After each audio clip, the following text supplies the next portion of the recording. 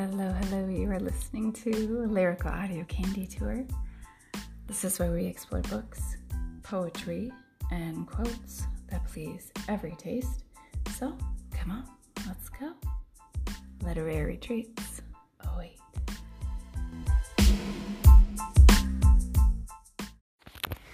Evening, everyone. It is just about 11 p.m. This is Allie Moon, and I'm doing a little impromptu musing for you.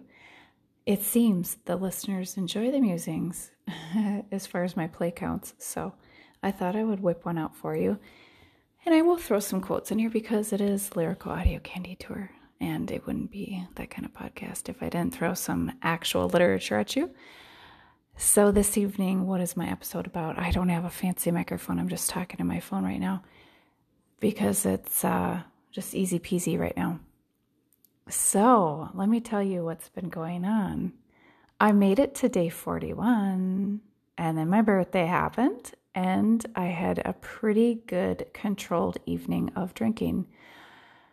I was supposed to stay at a total of 15%, meaning I could have, according to the moderation management guidelines, I could have 3 5% beers. Well, I didn't map out the percentages all that well, so I ended up being at about like 16 point something total. But I was close, and the very next day when I woke up, okay, number one, I didn't have a gray out, so that's a bonus.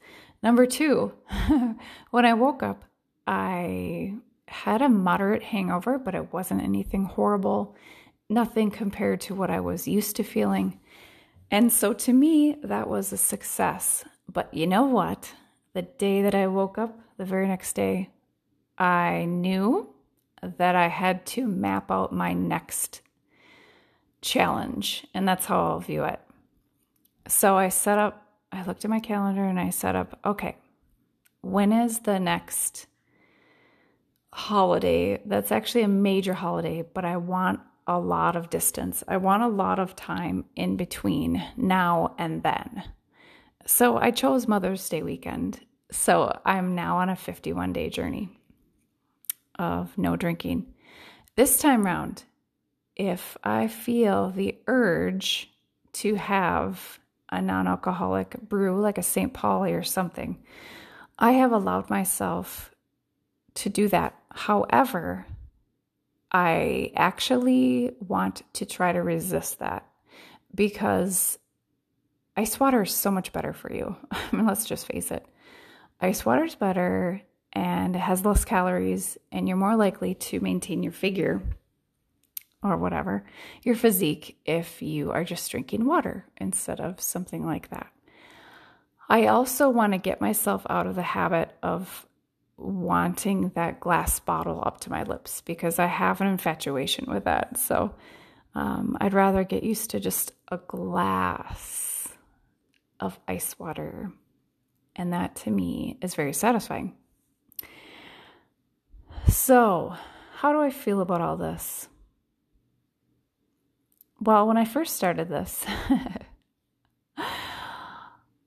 I was almost dead set on drinking maybe once a week or twice a week. And now that I've been very much abstinent, I would have to say I prefer the abstinence over the promise of always drinking every Saturday, because I know myself now. I know myself that Saturday turns into Monday and Thursday and so on and so forth.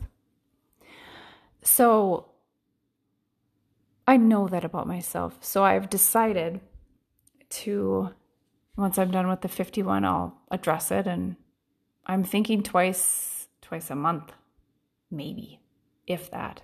Maybe once a month. I don't know. Why do I feel like I need the once a month?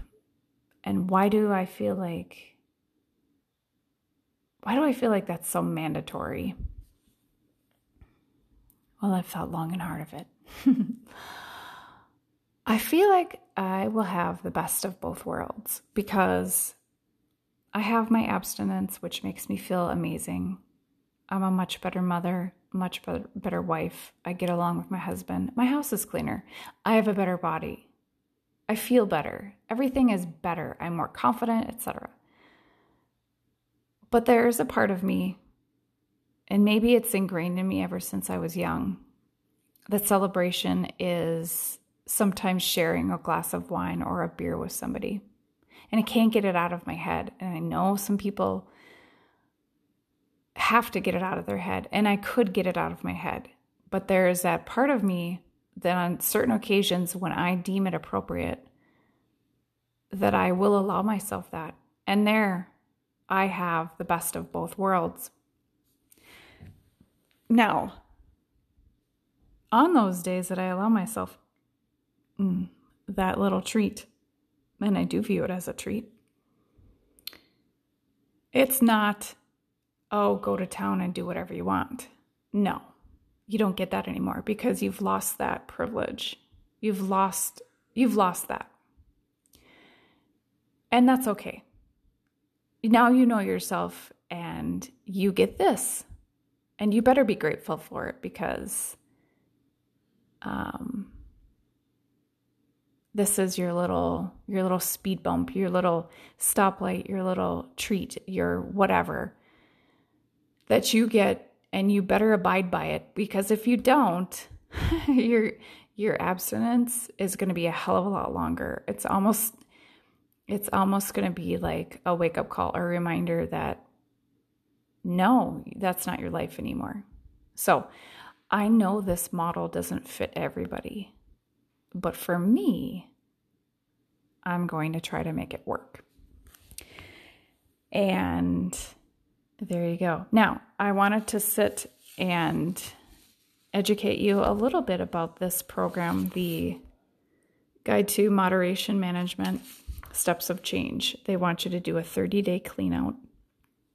And you're supposed to write down all of the things that, all of the positive things that you anticipate being abstinent, and all of the issues that you've had drinking, like what problems have you had? So that's what you're supposed to do for 30 days. Then when you go back to drinking, you're supposed to actually jot down what you drink, how much time you spent drinking, what your feelings were at the time, what was the occasion, and they actually allow you to go up to 3 to 4 days a week. And for women, 3 drinks per occasion, and for men, it's 4 drinks per occasion. For me, this would never work. This, to me, feels excessive. So I'm going to make the Allie Moon plan. The Allie Moon plan, and this is my own plan, is mainly abstinent with a little hint, a little dash of spirits,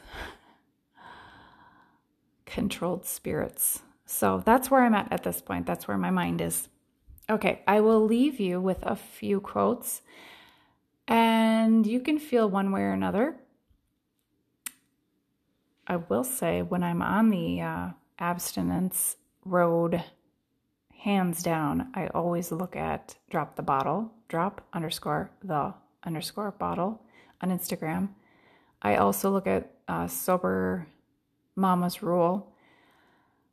Some of their quotes do not fit my personal Allie Moon plan, but some do. And they're very, very helpful. I can't talk tonight. They're very helpful. So I found some quotes and I want to read them off. And I think they would believe that this is true. And sometimes I believe it's true as well. To many, total abstinence is easier than perfect moderation. This is by St. Augustine. To many, total abstinence is easier than perfect moderation. So I sometimes believe that. Okay. Here's another one.